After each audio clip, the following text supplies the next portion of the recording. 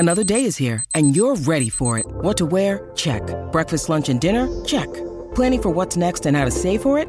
That's where Bank of America can help. For your financial to-dos, Bank of America has experts ready to help get you closer to your goals. Get started at one of our local financial centers or 24/7 in our mobile banking app. Find a location near you at bankofamerica.com/talktous. What would you like the power to do? Mobile banking requires downloading the app and is only available for select devices. Message and data rates may apply. Bank of America N.A., member FDIC. No time on the clock. The Patriots have won Super Bowl 36. It's a quick throw. And it's good. Intercepted. All right, a happy new year to you and yours in the Pats Interference Podcast. Andrew Callahan from the Boston Herald. And a guest, it's been too long since we had friend of the pod, the new pod and the old pod, which I won't mention the name here now because we're full on pass into the future here with Pats Interference. But Doug Kyed, longtime Patriots reporter, NFL reporter. Before we get into anything serious, Doug, do you have any experience playing corner? This is very important this week. You know what? In elementary school recess, I was a nasty shutdown cornerback, safety, slot. I definitely led recess and interceptions. So, I mean, as far as who's available for the Patriots, you might have to go back that far to the mid 90s recess at Seaview Elementary to find a good cornerback. So I'm available if the Patriots want to sign me and get me in there. Yeah, you're hired. That's all that it takes. I had 2 interceptions in my fiance's family football game on Thanksgiving. That has drawn me interest in a workout on Thursday. But no, so you are still covering the league nationally. Catch us up on what you've been up to. Yeah, I've been writing for a site, OptaAnalyst, theanalyst.com. That's through Stats Perform. So I've been breaking down a lot of the stats that they provide. Wrote about Russell Wilson today, writing about a lot of veteran cornerbacks or a lot of veteran quarterbacks, why teams should be maybe afraid of acquiring those guys this offseason that will be available, like Derek Carr, maybe Tom Brady, Carson Wentz, some of those other veteran quarterbacks might be available. And then also doing a podcast with Michael Hurley called Pat's Chat. Been wanting to podcast Michael Hurley for quite a while now. So we do that 2 times a week. That's been a lot of fun, and doing some work with Thrive Fantasy, Bettle, some other companies as well. So certainly keeping busy. Yeah, the promo code has me most impressed, which you omitted there, but I don't know how many people in my life have a promo code. You have one, promo code Doug, of course. ThriveFantasy.com, promo code Doug. There we go. I'll plug it right now. Excellent. Yeah, it could have been Vacation Doug. It could have been Doug's Buds. It could have been Ask Doug, all these different things we've come to know from obviously your excellent Patriots coverage at Nesson and then PFF. And just kind of sticking nationally because, look, we get into the weeds here on this podcast, and obviously with one team, you want to get to the nitty gritty as much as possible. But you've been able to zoom out and see the whole league, and not just for me, is catching a Monday night game when I'm done with film, or a Thursday night game if it's not Cowboys Titans. How has that perspective of the whole league and stepping back changed your view of the Patriots and how they fit in that picture the last couple of years? I think a big part of it is just that there's things that the Patriots do that if any other team did them, you'd be like, what the hell is going on? And that's even beyond the Matt Patricia offensive coordinator thing. That's even beyond, playing Mac Jones for a quarter and then pulling him and having Bailey Zappi. I feel like if any other team in the NFL did those things, a head coach would be fired or their sanity would be questioned. But since it's Bill Belichick, people just kind of gloss over it to some degree. But it's also just the fact that most other teams provide injury updates after games, during weekly press conferences. And I don't blame Patriots beat reporters, but those questions typically aren't even asked because that Bill Belichick isn't going to provide the information anyway. So it's kind of a waste of everyone's time. And I don't know. Yeah, just the way that Bill Belichick handles things with the media is a lot different than the other 31 teams. And yeah, I mean, there's just a lot of head scratching that goes on that would be made a much bigger deal of if it wasn't Bill Belichick and this system and this, franchise and everything else that goes on. So I think that's the big thing, is just that knowing how differently the Patriots handle things compared to other teams. That's interesting. It sounds like almost there's been feedback from the league or conversations you might have had with other people being knowing your background, what's happening there. Oh yeah. Definitely. People just being what with the Matt Patricia thing in particular, back when that was, made public or reported back in the spring, it was people asking me what the Patriots are doing. It's like, dude, I don't know. Like the Patriots are crazy. Maybe this works out. Obviously it didn't, but at the time, like people are kind of afraid to question things unless they actually came from within the building. Because there's a lot of people out there at this point who used to work for the Patriots in the scouting department, coaching department, like former players, all those type of things. Like I feel like they question things that go on at Gillette a little bit more than some of the people who never worked here. The people who never worked in with the Patriots just like are curious to hear like what it's all about. Whereas people who did work here can be a little bit more critical of what's going on. But I don't know. I mean, I would say that I think that, yeah, when you are like deep in the weeds, some of the weirdness all kind of blends together. But when you are able to step back, like basically the entire last 12 months for the Patriots, from the draft, to the coaching staff stuff, to the Mac Jones, Bailey Zappi thing, like it's all just been so weird. Yeah. Well, I'm glad you said that because I have a piece that I'm putting together today for tomorrow about the last 12 months and how did they get better, if anywhere, which maybe I shouldn't have said that because the last week I did about the reversal of the Patriots and Bengals and their standings kind of as franchises in the NFL. And I told Mike Giardi that, and lo and behold, something else comes up on Friday and I don't write it. So something to may or may not look forward to, the BostonHerald.com. Before we get into Miami, the one last one, you mentioned the Patricia thing. It's everyone's kind of got an eye around the corner at this point to 2023, and specifically in New England. That means who's going to be on the coaching staff? How different is it? I've heard conflicting reports as much as you hear some of, Bill O'Brien, that should be done according to Tom Curran. And then talking to some people myself, it's like, I'm not so sure Bill is going to be pushed in anything he wants to do, even if they finish 7-10. Your best guess, and I will underscore guess, promo code guess here from Doug. Like how much change comes to the offensive coaching staff in 2023? And I think my best guess is that it will be Bill O'Brien, because like we heard all the rumors last year about that as well. And then just seems like Bill Belichick didn't want to poach from Nick Saban's coaching staff when Bill O'Brien still had a year left on the deal. But now that his contract is up and Bill Belichick can essentially like leave that decision up to Bill O'Brien, I feel like it's at least much more likely. I think that ideally the Patriots wanted some sort of offensive coordinator that had veteran experience, like calling plays and all that stuff last year, and just didn't really work out. I think some of that was, the Bill O'Brien contract stuff. So that would be my best guess, is that Bill O'Brien comes in. But at that point, like, I don't know what happens to Matt Patricia. I don't really even know what happens to Joe Judge, because like, does Bill O'Brien want Joe Judge to be his quarterback's coach after how the last I'll answer went? that. Yeah. Right. No. Like probably not. And so I think, and I've said this a few times already, like you not only need Bill O'Brien, you also need some sort of up and comer or like veteran offensive coach to also be either your quarterback's coach or assistant quarterback's coach, whatever it is behind Bill O'Brien. Because like just looking at this on paper, the Patriots have one of the worst offenses in the NFL this season.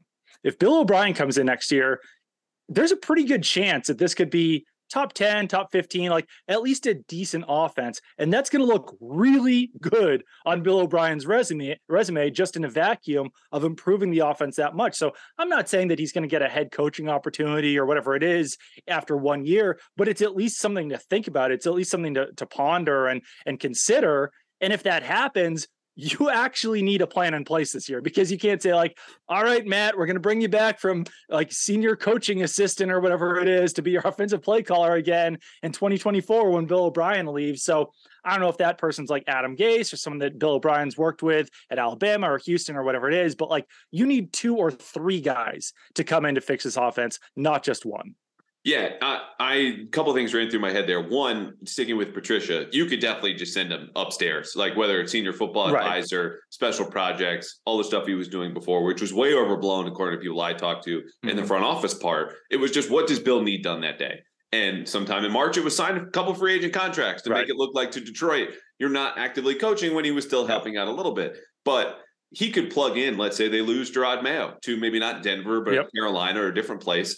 He coached linebackers before he became defensive coordinator. It was his first full-on position coach after being an assistant in the offensive line in 2006. So, look, if him being an offensive line coach in 2006 was good enough to move him to offensive line coach this year, the rest of his experience should bode well to put him back there if Gerard Mayo leaves. Now, of course, that would open the door to Bill O'Brien. And I'll push back on this, not because I don't feel any differently than the way you do. If I had to guess, underscore guess, I would guess Bill O'Brien. But the things that would make me hesitate or think that Bill Belichick would hesitate are O'Brien wants to be a head coach again.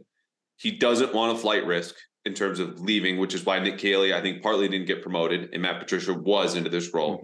O'Brien, according to Seth Wickersham's book, was kind of angling for different jobs and considered being the Patriots head coach after Belichick leaves. And I think having someone like that in the building would not worry me. But we all know Belichick's not on the same firm ground he's been for the last 20 plus years. Like if they lose out, they're 7-10. 7-10 speaks for itself. And I think the last part is I don't know if Belichick wants to give any more leverage to Mac Jones here, where and the way things are set up now, Patricia is very much on his side. Joe Judge is on his side. Like he wants the players to take direction and play as they've been told. And I think that's caused some of the friction there, is that dynamic where it's not 3-on-1, but it might feel like that in the quarterback's camp. Bill O'Brien gets here, that's a change that I'm sure Mac would support, Kraft might want. And there's a lot of different dynamics, but I want to hit on that because, again, it's all we're going to be talking about for the next month or so. Okay. I do think, like, just real quick on that. Yeah. I agree with a lot of that. And I feel like a lot of this is like, what does Bill Belichick think, which no one really knows. And it can be, as I mentioned off the top, like a lot different than a lot of other people might think about these things. So I think that all those points are fair. If this was any other coach, I would look at this situation and say, all right, like if Bill Belichick is sort of fighting for his job right now, if he doesn't know that he's got long-term job security, then you have to do absolutely anything that you can possibly do to improve the offense, even if it's just for 1 year. And I think that Bill O'Brien is the best guarantee to do that, because if you keep Matt Patricia or Joe Judge or whoever is in charge in the offense and they go 6-11 next year, 5-12, then like the chances definitely increase that Bill Belichick could be gone. Whereas I think that there's not certainty that Bill O'Brien can fix the offense, but that is the absolute, like, it's the best scenario that you could possibly have to fix the offense. So if it was any other coach, I would say like definitely Bill O'Brien, it makes the most sense, but Belichick is just so unpredictable. Yeah, he's a floor raiser, right? Like you mentioned, top 10, top 15. I said this earlier this week, like he's not some sort of mastermind, but he's someone who checks all of their boxes, has developed quarterbacks, led offenses, obviously been a head coach, knows their system, could bring college concepts in. And I think modernize a system that's, not only been streamlined, but gone backwards. He's also someone, because of that experience and being on his own in Houston, has some different ideas. You look at the staff and just go, where are the new ideas coming from? It's not from Patricia or Judge, who are new to this side of the ball, relatively speaking. It's not from Ross Douglas, the youngest offensive position coach in the entire league. Vinny Cincinnati, third year. Like, where are the adults in the room as far as it comes from brainstorming? And so naturally, I think those guys will develop. I think Vinny Cincinnati is a talented coach. Same with Ross Douglas. Nick Caley, I talked about last week from Mike Giardi. But there's just not a great diversity of thought, which happens when you restrict your circle and your coaching staff to such a small pool as Belichick has done.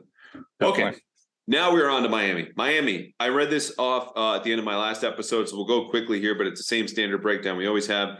They are 8-7, 8th by DVOA, 4th in offense, 18th in defense, 31st in special teams. They have lost 4 straight to the Niners, Chargers, Bills, and most recently the Packers. Now, during that 4-game losing streak, which is really, it's important because it's brought them down to a level where I think they always were. Like water has kind of found its level in the AFC, where Miami was not up with Kansas City, Buffalo, and probably Cincinnati. I think they're better than 8-7. But this is also the tape the team studied. Like, what have our opponents done in the last 4 weeks? This is who they are and who they've been recently. And in that stretch, forget the 4th in offense, 18th in defense, 31st in special teams.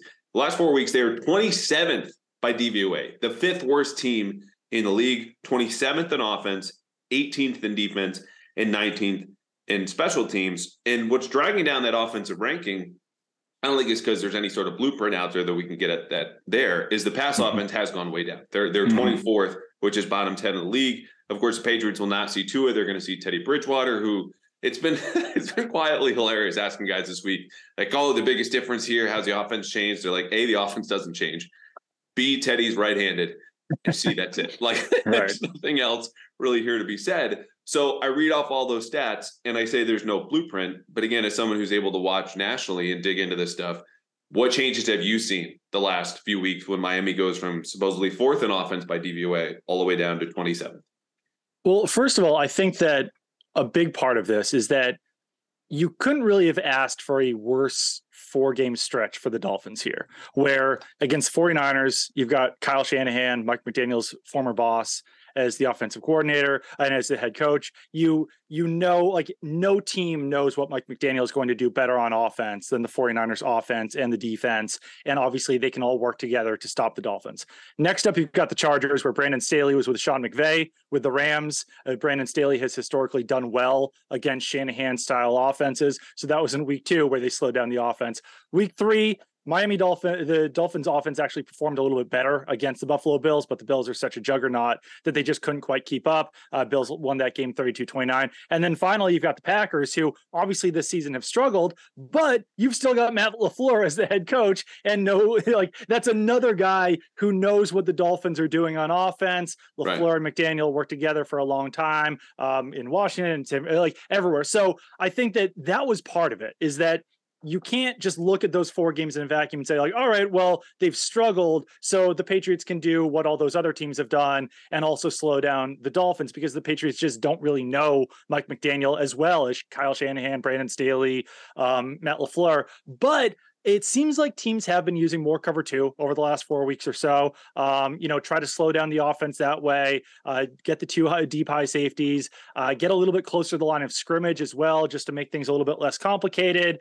Not try to keep up with Jalen Waddle, Tyreek Hill, those guys in motion. So I think it's just a number of different things, trying to play zone a little bit more, just getting back, not letting the Dolphins beat you deep. But the other thing in there as well is that, I mean, you hate to say it, but I mean, Tua Tagovailoa was probably playing through a concussion, like in his last game against the Packers. Yeah. So like those 3 interceptions they had against the Packers, like, do those happen if he doesn't slam his head against the turf? If he's not trying to play through a concussion, probably not. So I think that, Tua to Teddy Bridgewater, that is a downgrade for the Dolphins, but Teddy Bridgewater versus Tua Tagovailoa with concussion, it's probably an upgrade, I hate to say that and make even slight light of the concussion, which I'm not, but not to analyze it football wise, but that's kind of the way that you have to do it when you look at last week's game. So I do think that the Dolphins still have the ability to be a high powered offense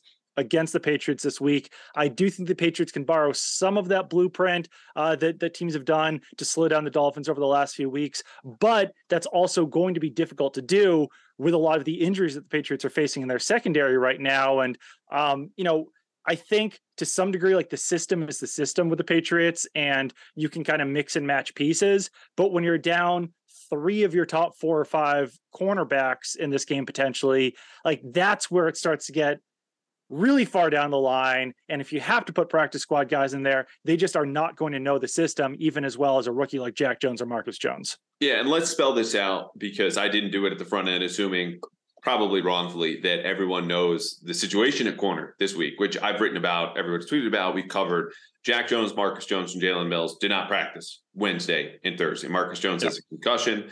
Jack Jones still with the knee bruise that in Arizona 2.5 weeks ago tells us, yeah, I'll be fine. Okay, Jack Jones. And Jalen Mills is a groin injury, where we saw him warming up at practice yesterday, and we'll see what Friday brings. As we record this in the morning, the injury report will come out. I'm sure if they're even limited, they will be listed as questionable. But ultimately, that leaves Jonathan Jones, Sean Wade, Miles Bryant, and then the aforementioned practice squad guys who you just mentioned. Now, let's hit Teddy really quickly, because it was amusing seeing everyone just go, oh, he's right-handed. That's about it. The release is not as quick, but he's the same kind of point guard distributor quarterback that Tua is. Teddy this season, 5 games, 1 start, 61% completion percentage, 522 yards, 3 touchdowns, 3 interceptions. Most intriguing stat to me, he's never faced the Patriots before. So strange. Yeah. It's so weird. The second one is that he made a Pro Bowl in 2015 with 16 touchdowns and 14 picks, which must have been the 2015 version of Mac Jones making the Pro Bowl. No slight to Mac Jones, obviously a rookie. Teddy in year 2, though, clearly an alternate. The Teddy thing also, Belichick saying this week, I've always liked Teddy, always had a ton of respect for him. Most notably 2 years ago, I had an opportunity to maybe sign him as a bridge quarterback, opted not to. That's fine. I don't think Teddy's ever been above a top 15 quarterback in the league. The names to know, obviously, whether it's the cornerback issue or just the talent of this Miami offense, are out wide. It's Tyreek Hill and Jalen Waddle. So let's say they play a ton of zone. And when you look at the last 3 weeks, the Patriots have shifted from man to man when Stephon Diggs and Justin Jefferson gave them a ton of problems. Last week against Cincinnati, 90% zone. More than half of that was cover 2, like you mentioned. Las Vegas the week before, 70% zone, rounded up a little bit, and about 80% in Arizona, again, against dominant number 1 wide receivers. And here you have as close to a Tyreek Hill clone as you can in Jalen Waddle. So let's say they play zone. Let's say they prioritize the middle of the field where I could read more stats and board more people. But again, they're top 3 in the league, and that's where they want to attack. What else do the Patriots have to do to keep Hill and Waddle from setting their secondary on fire? Usually I would say like GTFB, get the F back, like protect against Tyreek Hill, Jalen Waddle. And like, obviously that goes to that. And like, that's not saying like, what else can they do other than like, those are the guys in the offense. There's basically no one else on the offense that you have to worry about. But Teddy Bridgewater doesn't throw deep as often as Tua Tagovailoa, and he hasn't had the same success, at least this season, throwing deep as Tua Tagovailoa. Like Tua Tagovailoa's deep numbers this season are insane. He's completing over 50% of his deep passes, which is pretty crazy for an NFL quarterback. 10 touchdowns, 2 interceptions. He's throwing deep at a 14% clip. Like that's the biggest difference, at least early in the season, between what the Dolphins were doing with Tua and what the 49ers were doing with Jimmy Garoppolo. And that's why the Dolphins offense was able to be so much more high powered than the 49ers has in the past with Jimmy Garoppolo, because Tua was so willing to throw deep and because he was having so much success and efficiency doing so. And I just don't think that you can trust Teddy to be doing those same things as Tua was, because like they're built around the same, like they both kind of have limitations with arm strength and all these different things, but Tua was just a willingness to throw deep that other quarterbacks don't have because it was working for him. So I do think that protecting against the middle of the field is still important. I think that still getting back is important because you can't let Jalen Waddle and Tyreek Hill beat you on a catch and run. I think that that's maybe even the bigger issue in this game, is that like you can't let those things happen. You might not have to protect deep against those guys, but you still have to keep guys back in case that they get loose. And the other thing, honestly, is no more weirdness from Devin McCourty in this game, because I don't know what happened on that Trenton Irwin touchdown against the Bengals, where Devin McCourty was like hanging back, expecting to catch a ball, and all of a sudden Trenton Irwin is like 3 feet ahead of him catching a touchdown pass. Not great. But like something there has been a little bit off about Devin McCourty this season. And like, he has to be extremely solid this week, whether he's back deep by himself in a single high cover shell or back there deep with someone else. Like, he has to be as dependable as possible in this game. Yeah, it's really tough, because I think for years after the 2019 AFC Championship game against Kansas City, and everyone's like, oh, double Hill and keep McCourty over him and Jonathan Jones, that'll take him out of the game. That plan works when you have Stephon Gilmore, J.C. Jackson elsewhere in your depth chart. Obviously, they're not here. And even if Jalen Mills, Jack Jones, Marcus Jones were healthy, and maybe one of them plays, who knows, on Sunday. Yeah.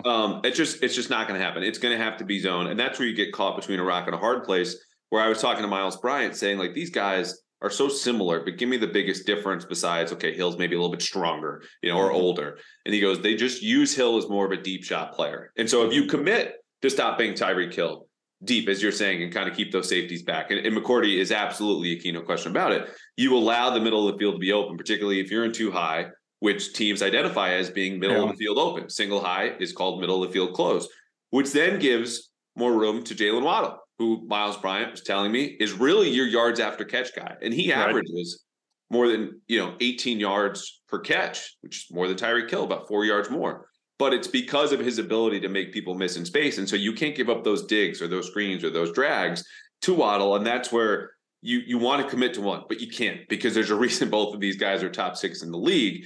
I think the one thing that's missing, whether you're too high, you're in single high, you're in zone, you're in man, is just the physicality element. You saw it against the Chargers. The Niners obviously did this to them. You just need to disrupt the timing, where Teddy wants to give rid of the ball really quickly. May hold it a beat longer, disrupt the timing of the play. Of course, there's some risk built in there too, because you just go to make it, a chuck, a shove, a press at the line of scrimmage, and you miss, zoom, he's gone, 70 yards. Yep. That's it. It's over. I just think, though, you can do that within 5 yards. And if you take a couple flags, that's fine, because they can't call it every single time, and you need to disrupt the timing of the whole operation versus focusing on one wheel or another that's just going to keep spinning, and there's nothing that's going to stop them. You need to kind of take a bigger picture look at the whole defense. But sticking with that, are there any other singular matchups that you look at Miami's roster and just go, the Patriots are going to have a huge problem with blank? Not really, at least like not in the passing game, because it's basically just Jalen Waddle and Tyreek Hill in the passing game. Like, I think that, Mike Gesicki is like the Dolphins. I don't know why they franchise tag Mike Gesicki. I don't know why they didn't trade him. Like, it's just been bizarre to see his usage this season, because like you'd think that even if you just put him at wide receiver, he would be more effective than he is right now as a tight end. So not really anyone in the passing game. Like, Raheem Mostert has been tough in the running game at times. Jeff Wilson had one big game, but he's been a little bit inconsistent. The Dolphins over the last 4 weeks have rated pretty high as far as EPA per play goes in the running game. But I think a lot of that is simply just the fact that they've been down early and teams are allowing them to run the ball. So those are things that's kind of like noise as far as EPA per play goes. I don't think that you have to worry as much about them in the run game. But I guess I would also just say, like, just from a pass rushing perspective, I think that there are matchups to win against this Dolphins offensive line. Brandon Shell's been pretty solid at right tackle in recent weeks, but I still think that could be a matchup winner for the Patriots, whether that's, Matt Judon or Josh Uche rushing there. I will say that Teddy Bridgewater this season has been a little bit more effective against pressure than Tua Tagovailoa was. So maybe that's not as impactful as it would have been if Tua was back there at quarterback, but I still think that there are matchups to be won on the offensive line. And, Brandon Shell's probably one of the guys that you could probably try to beat there at right tackle. Yeah, this is another area where we talk about the Patriots cornerback depth being an issue. Injuries. Teron Armstead misses practice Wednesday and Thursday. Right. Shell was added to the injury report on Thursday, and maybe they're fine. Maybe this is just, this late in the season, Miami goes, you played 15 games. Like, 2 practices is not going to make the difference between how prepared you are, which is why a couple of weeks ago, Reminder Stevenson gets hurt, and I felt pretty confident in that round he was going to play at Vegas, and he does and has the game of his life until it was the worst ending of his career. So, TBD on that, but I think you're right. And that also speaks to just the strength of the Patriots defense right now, which is the first time, at least since I started covering the team in 2018, where you go and look at their pass rush and be like, this is the strength of this defense. Mm-hmm. And I think the gap has only grown further, and you could talk about the safety group and that's fine. They just do so many different things. It's not like it's the coverage, it's the rush, it's your tackling. Like, Josh Uche and Matt Judon are 2 problems. Like, they're the guys keeping offensive coordinators up at night, which is the way I try to frame things here, because that matters, at some point. Like, what are the fundamental problems? You're at Reese playing corner. Doug's a problem. We can't throw at Doug. And you look at the Patriots offense has moved to that side of the ball. The story has just been, no one scares you. It's Rondre Stevenson. I beat that point into the ground, but it's the simplest way to go, what's the issue here? Hey guys, a quick break for a holiday gift from me to you.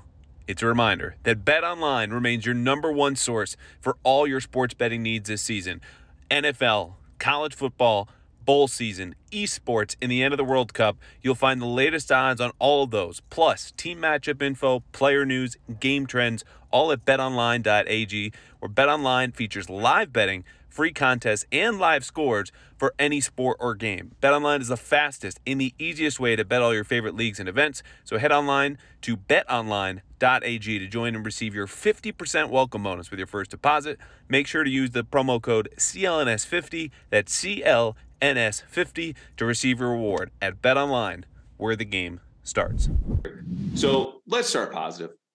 Miami's pass defense has been bad. I mentioned, 18th overall in DVOA. That's been the constant the last 4 weeks. It's been the constant for the entire season. That's been their ranking. Xavier Howard having a down year. Byron Jones being out obviously hurts. Then it is just a collection of ex-Patriots corners who are mostly special teamers. Keon Crossan, Justin Bethel, Kohu in the slot has actually been a surprise to them as an undrafted rookie. Rose in there. But it's a defense that it's surprising that it's an offshoot of the Patriot system, because I see Josh Boyer with the 4th highest blitz rate in the league in a cornerback group that really doesn't demand calling that much man coverage. And so they've been more stubborn than the Patriots have been, where we're going to adapt and we're game plan defense and this and that. So when you look at the corners I mentioned, or maybe it's in the linebackers where Landon Roberts and Jerome Baker are leading them in tackles and playing really well, what one-on-one matchups or options do you see from Mac Jones? Like, okay, that's where we need to start first drive, second drive to get ahead on Miami.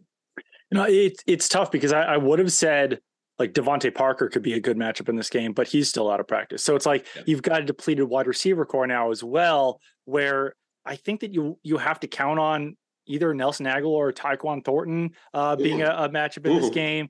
I know it's tough, but like Kendrick Bourne, I think is certainly could make an impact outside as well. It's basically just like whoever's lined up outside that's not against Xavier Howard, because I know that Xavier Howard has not been good this season. It was shocking that he made the Pro Bowl this year, because I think he actually has allowed the most yards in coverage out of any cornerback this year. But I also think that historically, like Bill Belichick is probably still going to want to stay away from Xavier Howard. Like, I don't think he's going to want to try to like go into this game and say like, oh, let's go after Xavier Howard. Like, if the opportunity presents itself, I don't think they'll be afraid to throw at Xavier Howard, but it's basically just whoever the outside wide receiver is against that other cornerback in this game. And I think that you have to hope that it's Kendrick Bourne. Maybe you just try to have Tyquan Thornton running, like getting Xavier Howard out of the play by running go routes, just like clearing out space there. And maybe, it is Kendrick Bourne, but I don't know. I mean, one of these wide receivers is going to have a big game, because I don't think it's going to be Jacoby Myers, because Kader Kohou has had a good season this year.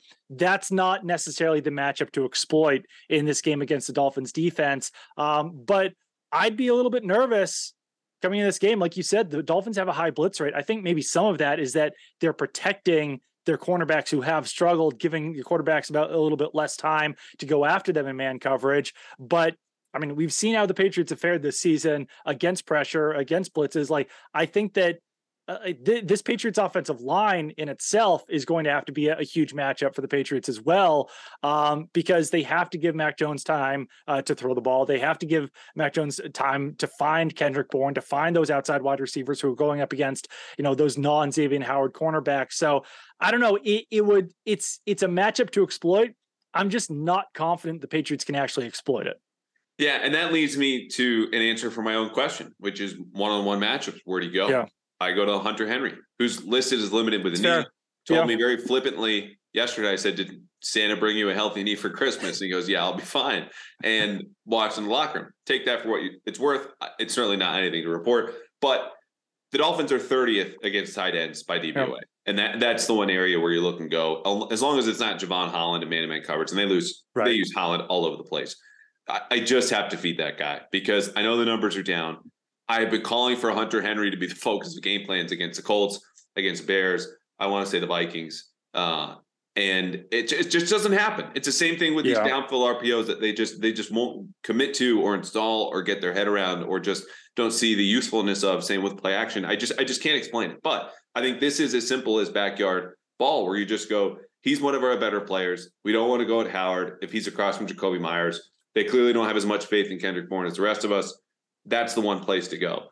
The other part about the blitz rate is it's tied to their pass rush, right? Like they acquire Bradley Chubb, who misses practice Wednesday and Thursday. Let's assume he doesn't play.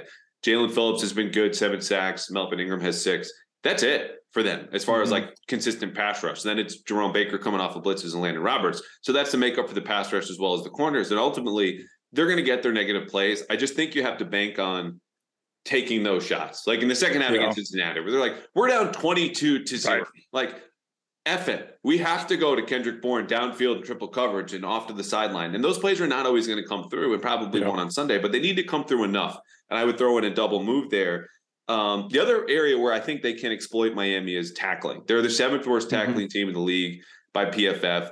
And I look at early downs where they need to stay on schedule. It's not explosive offense. Miami is very good against the run despite these tackling woes. How can they exploit that tackling in early downs just to stay on schedule, assuming that a hampered Ramondre Stevenson doesn't have success against what's been a top 5 run defense the last few weeks? I mean, Patriots fans aren't going to want to hear, but screens can certainly help in that scenario. As long as you're getting the ball to the right people, that's been kind of the problem though, is that I don't have a lot of confidence in some of the Patriots tight ends and wide receivers to evade tackles, to avoid tackles. I think that Ramondre Stevenson can absolutely do it. And I do think it's possible the Patriots could struggle against the run in this game. But like I said about the Dolphins run game over the last 4 weeks, I also think that their run defense has been maybe better than it should be, just simply because they have been down in these games and they know that teams can run the ball against them, or they know that teams are going to be running the ball against them. Teams are maybe a little bit more predictable once they get up early. So I think that that's still potentially a part of the Dolphins defense that you can exploit. And since tackling has been a problem for them, I do think that this could be a big game for Ramondre Stevenson. I think it would be big to get Damian Harris back in this game as well. I know they missed practice on Thursday. What was that? It was not injury related. Personal reason. Yeah. So, I mean, I think that he's certainly been missed in that offense. Kevin Harris and Pierre Strong have been fine, but you just can't rely on rookie running backs there. So I feel like if the Patriots can get that two-headed monster back there at running back, keep Ramondre Stevenson a little bit more fresh, have Damian Harris coming back on fresh legs, I do still think that that's a way that the Patriots can, pick up yards early on downs, like not get into those third and long situations, not get yourself into a mess there. So I don't know. I still have some faith in the Patriots run game. And like you mentioned, the Dolphins have struggled tackling, which is kind of strange when it's a Patriots style defense. You would think that Josh Boyer would be working on that a little bit more, that the Dolphins would be trying to acquire better tacklers, but sometimes you just get stuck in the situation where you don't have the players that you want. I think Byron Jones would certainly be a lot better back there as a tackler at cornerback. So I don't know. I still think it is, you rely on the run game early. It might not be what Patriots fans want to hear, but I also think there could be some success there. Yeah, I think you have to try out play action. Like, you need to generate these yards via scheme, right? Again, if we're looking at these matchups and going, maybe Hunter Henry, who has a bum knee, or Ramondre Stevenson dealing with an ankle injury, you need to rely on your coaches, which is a scary thought. And you say screens, I think you could take a page out of Miami's book and just use more motion at the line of scrimmage. Like, how often do we see Tyreek Hill flying across the line and go straight into a real route behind a post? And he's just free because that puts the defender in immediate conflict. And defenses have gotten better about passing off those routes as far as the two nearest defensive backs. But get Stevenson on the move. Get Damian Harris on the move. Get Kendrick Bourne in space, or a swing route with the slant, over it. And so the defense has to make a choice. And at least that clears up the picture and gives your guys a head start. And it sounds simple, but it's also one of these things the Patriots aren't doing. They're last in the league at motion at the snap, along with play action and some of these RPOs, especially in breaking ones, or at least ones downfield. So do I have any confidence this will be implemented? No. And it's not because rooting against Matt Patricia is any sort of fun. This isn't even interesting anymore. But I also think that as stupid as this sounds, you miss Marcus Jones on offense. Being able to do some of that stuff as well. He's because I know he's not playing many snaps, but if there was an ideal person to try to replicate Tyreek Hill on this Patriots offense, it would probably be Tyquan Thornton, but he's just not doing it. There just hasn't been that success there. But even if it's 5 plays of Marcus Jones on offense, that's where the Patriots have actually been willing to be a little bit creative this year. And if he's out this game with a concussion, then you're even losing that. So I don't know. I mean, I would even consider I don't know. It's a difficult situation. I would even possibly consider bringing Lynn Bowden off the practice squad for this game and having him play be corner. Marcus Jones for playing cornerback, but being Marcus Jones for 5 snaps on offense or something, being able to get a little bit creative with someone coming off the practice squad, because quite honestly, a lot of the guys on the active roster this year just aren't getting it done on offense. Yeah. Noted Doug Kyed draft crush, Lynn Bowden Jr. It's true. I do love some Lynn Bowden Jr. Just needs more time. But I'm with you, because, again, I think you need to scheme things up and have wrinkles, and it could be a double pass or a double reverse, or just more Marcus Jones, where you could almost make a case that if he was healthy and you get, let's say, 40 snaps, that you split those 30-10 offense to defense here, because you've at least got a facsimile of Marcus Jones and Miles Bryant, who's an inch shorter, less dynamic, not as good with the ball in his hands, but he's going to play the slot. Marcus Jones, at least the height issue isn't a big deal against Hill and Waddle, but you need some explosion. You need something downfield. All right, so let's wrap on the offense and then get to the 3-2-1 preview. I need maximum 3 words. Does Matt Patricia at all cut it loose? I just mentioned double pass, double reverse. Give me some sort of flea flicker, anything just to say we have nothing to lose here at 7-8. Our playoff lives are at stake. We have a worse offense. We have the most boring offense. We need to catch them by surprise. Does he do anything like that? Maybe I think that's my Okay, but only because like Matt Patricia seemed to be so proud of what the Patriots offense did in the second half against the Bengals when like they did unleash Mac Jones a little bit more on a lot of those passes to Kendrick Bourne. So like maybe he sees that and it's like, oh, it worked. I can rub it in their face again if we can do this in a full game against the Dolphins now. So like maybe that was enough to like make Matt Patricia proud of the offense in the second half against the Bengals, to try to replicate some of that stuff, to get some riskier throws out there, to rely on Kendrick Bourne a little bit more, and to trust Mac Jones. So like that's the only thing that's given me a little bit of uncertainty and thinking that Matt Patricia like might get a little bit more creative, might unleash the offense a little bit more this week. The thing about that, and I promise we're going to move on to the preview, is just you can't take credit for Kendrick Bourne making a catch a triple. Oh, no. No, not at all. Yes. You can't take credit if you're him. And he came in and rightfully acknowledged like they were better in the second half. You didn't cross midfield until the end of the third quarter. Like whatever adjustments you enacted to start the quarter, which I didn't see anything that was hugely different reviewing the game, didn't work. And then the play he has 28 yards down the right sideline to set up another touchdown was just 4 verts, which is a play I've been calling for, is like you step back, you can have a 3-step drop out of shotgun, understand where you're going with the ball, provided the pre-snap picture doesn't change a whole lot, and just throw it up there, which is what Mac Jones did on 3rd and 10, because that's what he had to do. Like, you don't take credit for being down 22, which forces you to do things, and then one player comes and delivers all of these spectacular individual plays, not to mention the 50-50 ball for the touchdown. So no credit for Matt Patricia. Well, yeah, because also, like, all three of those, so the catch down the sideline probably wasn't a catch. Kendrick Bourne had his hands on top of the ball and it hit the ground. So like you can't really take credit for that. You can't take credit for Kendrick Bourne making catch over 3 defenders, and then the touchdown.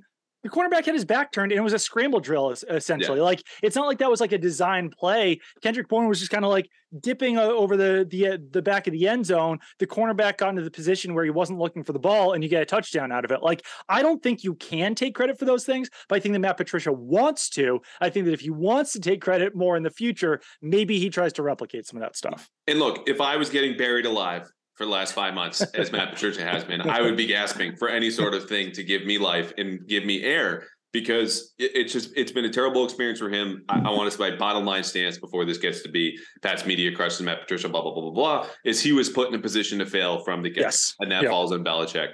And I think there have been shortcomings, and I write about it every week. This is not any sort of fun in week 17, bashing the same pinata that's now on the ground. It has one little Tootsie Roll left in it. Like, I want to leave it alone. We're so close to leaving it alone.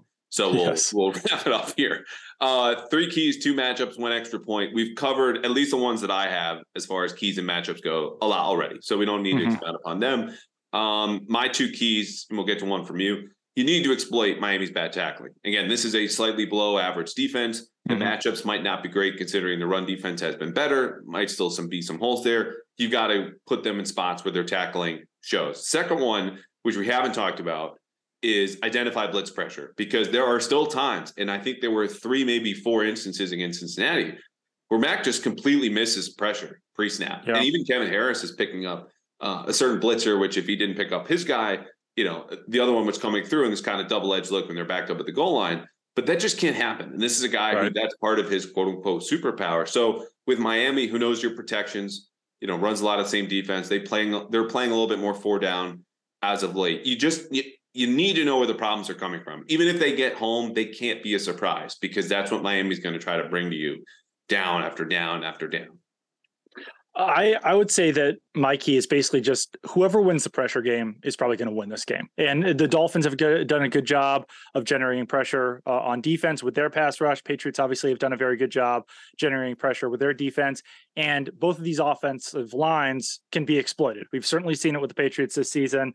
I can't tell you the exact reason why these particular 5 players have struggled, but they have struggled mightily this season. Or I guess I could say why Connor McDermott struggled, because he's come in late, but Isaiah Wynn before him. Like, the Patriots offensive line as constructed should have been a lot better this season, and it hasn't been. The Dolphins have some very serious holes on their offensive line. You mentioned it earlier. Some of those guys are dealing with injuries now as well. So I think that that's probably going to be the name of the game here, is whoever can actually get after the quarterback better, whoever can generate pressure against some leaky offensive lines is probably going to wind up winning this game because both secondaries can be exploited. So I think that it's so important to get pressure up front and to give that secondary less time to get exploited. Gotcha. All right. 3 keys: tackling, blitz pressure, and then that pass rush, which could swing either way. And I think makes a great point because at some point you can have all the schemes in the world, but Keon Crossan still plays special teams. Last I checked, better for Miami, as does Sean Wade for the Patriots. And so the longer they're on defense or have to hold up, the more problems those defenses are going to have. On to 2 matchups. My one matchup, again, we've talked about Tyreek Hill, not so much Jonathan Jones. Everyone goes back to that AFC Championship game. I think we need to leave it alone. Yes, he is the best physical matchup in terms of the combination of speed and quickness. He's also a smart guy and a good cover. But at some point, like, Tyreek Hill is Tyreek Hill. And so he had, I think it was 9 catches, 94 yards. Maybe it was 10. Maybe it was even 12 in week 1, a game that really doesn't matter anymore. But a lot of those were empty calories. And a lot of that is because John Jones tackled well and at least had proper leverage. So how well he does, I think, will not be a bellwether for this defense. It'll be much more the pass rush, like you mentioned. But if there is one matchup down to down that you can watch, I think it has to be Miami's best player against the best cornerback left for the Patriots here in John Jones. I like that a lot. I also, it's just unfortunate. Obviously, it's unfortunate when any player gets a concussion, but I just would have loved to have seen Marcus Jones against these 2 these 2 wide receivers for the Dolphins, because like there's no one that he would have matched up better as far as elite wide receivers go than Tyreek Hill and Jalen Waddle, because like, yeah, of course he was going to struggle against T. Higgins. T. Higgins is like 10 inches taller than him. Like at a certain point, height matters there. And I feel like Marcus Jones has done such a good job of sticking on wide receivers that I would have liked to have seen how we could have stuck on wide receivers that are around the same height as him. My key matchup is also secondary versus wide receiver, and that is Jacoby Myers versus Kader Kohou in the slot there. Kader Kohou has been good over the last 4 weeks. He's only allowed 91 total yards from the slot. That includes 1 touchdown and 1 interception, 65.9 passer rating allowed. And he's been solid all season as well, only an 80.3 passer rating allowed. So, Jacoby Myers is the go-to wide receiver on the Patriots. And you would think that going up against an undrafted rookie would be a great matchup there. And just based on the way that he's played this season, Kader Kohou, that's not necessarily the greatest matchup to exploit in this game. I still think it's possible that Bill Belichick looks across the line and says, it's an undrafted cornerback, let's take our chances. But as we mentioned earlier, I think that there's better matchups to go up against on this Dolphins secondary. So I'm just curious to see how that winds up presenting itself, how Kader Kohou can actually do against the Patriots' best wide receiver there in Jacoby Myers. Yeah, I think that's going to be a real bellwether for the Patriots offense, because he's also the guy that they're going to feature on 3rd and 6, right? Okay, or backed up when you get to 2nd and 15, inevitably from another Trent Brown false start, and you just go, we need to get the ball to our best players in obvious passing situations. Jacoby Myers checks all those boxes. All right, 1 extra point, something that is maybe irrelevant to the game but has your interest, or something that that has nothing to do with the on-field product. Mine for me is, I would love to know what an extended Bill Belichick, Mike McDaniel handshake is like. Like what is said? I don't want to role play this, but I'm going to imagine it on my drive to Gillette today, of just the combination of mumbles versus like sentences that come out if you're listening to a podcast on 0.75 speed, which is how McDaniel talks. And it's just like, and you don't know what he's going to say next, which I'm sure it's some version of just good game, well played, best of luck. Like there's respect there at least. But these are 2, unusual characters in the NFL landscape, and they're at least going to get to hang out and shake hands here for 5 minutes after the game, 5 seconds. Yeah, and I guess, Bill Belichick has, said to coaches on the field, like, I'll call you after the game. I'd love to know what that post-game phone call would be like between Bill Belichick and Mike McDaniel as well. I think this game, weather-wise, is extremely unfortunate for the Patriots because it's going to be 55 degrees on Sunday. And that's kind of my extra point in this game, is that, like, if this game was like 10 degrees, if it was like 5 degrees, if we were talking about the same things they were talking about before the Dolphins took on the Buffalo Bills, I think it would be just so much more interesting, because I don't know how warm it was in Miami last week, but I think that it might actually wind up being warmer for this game than it was in Florida last week. It was in the 40s. Yeah, it was in the 40s. And I think it's gonna be in the 50s this week. So, I mean, I think that could have been something where it would have been fun to talk about for a day. I don't think it would have been fun to talk about for 7 days like it was before that Dolphins Bills game. But it's just like kind of an unfortunate break weather-wise for the Patriots. Yeah. Anytime you get late in the season and it's unseasonably warm like it was last week and now like it is this week as well. So I know that that's not like the most interesting football-wise thing, but it's just a bummer for the Patriots. Yeah, it's not what extra points are for. It's for the silliness, because we just did 50 whatever minutes or 40 whatever minutes on serious football stuff. Let's get to weather and phone calls after that that we get to make up in our head. All right, speaking of making things up, final score prediction, what do you got? I don't think this is going to be a high-scoring game. I think the Patriots defense will be able to slow down the Dolphins offense. And I actually think the Patriots are going to win this game. I would not have had the same prediction if Tua was there at quarterback. I think they keep these playoff hopes alive for one more week. And I'm going to say something weird, like some missed extra points, some it's getting weird. 2-point conversion, whatever. Like I'm going to say like 19-16 Patriots in this game. Nice. I've gone back and forth, much like the spread, which has gone from, I think, Miami -2.5, swinging the other way with Tua's injury. Now, Vegas has been watching the cornerback situation, which is still too tenuous. Again, we're recording this on Friday morning. Right. Maybe that peels back to even. I just think the talent discrepancy is such that it's hard to imagine the Patriots, whose coaching has killed them the last few weeks, pulls this one out, because I think their chance, as far as the bounces going your way and the luck and overcoming a talent deficit, was last week against Cincinnati. And I think they just blew it. Now, if Stevenson doesn't fumble in this game and maybe you only have one turnover total, that gives you a good shot. I just think the weirdness, if it's Sean Wade for so long as Tyreek Hill, it's just trouble. So I'm gonna go 19-15 Dolphins. Nice. We're getting real weird. I think there's a 2-point conversion for God knows what reason, or a missed extra point. We get 3 field goals and a touchdown from Nick Folk. But 19-15 Miami.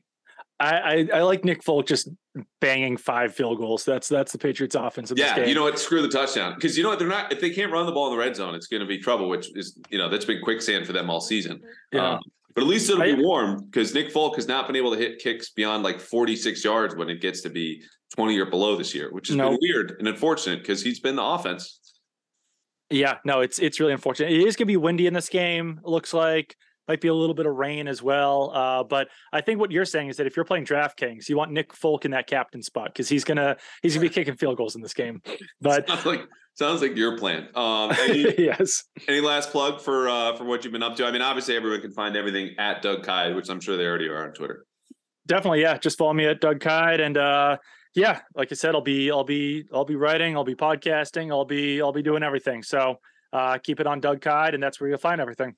Awesome. All right. And keep a promo code Doug, and we will catch you in the new year, my friend. It was great catching up and going into this game, which I hope is even weirder than we imagined, because let's just, at this point, there's a sense of, in the Patriots locker room, not like, let's get this over with, but they understand they're 7-8 and 7-8 sucks. Right. But if this is how it's going to be, and we're going to have 18 games right around the corner, let's get weird in the new year. It would be difficult to get weirder than the last 2 games, but I would like things to get even weirder. I think that's good for business. Cheers.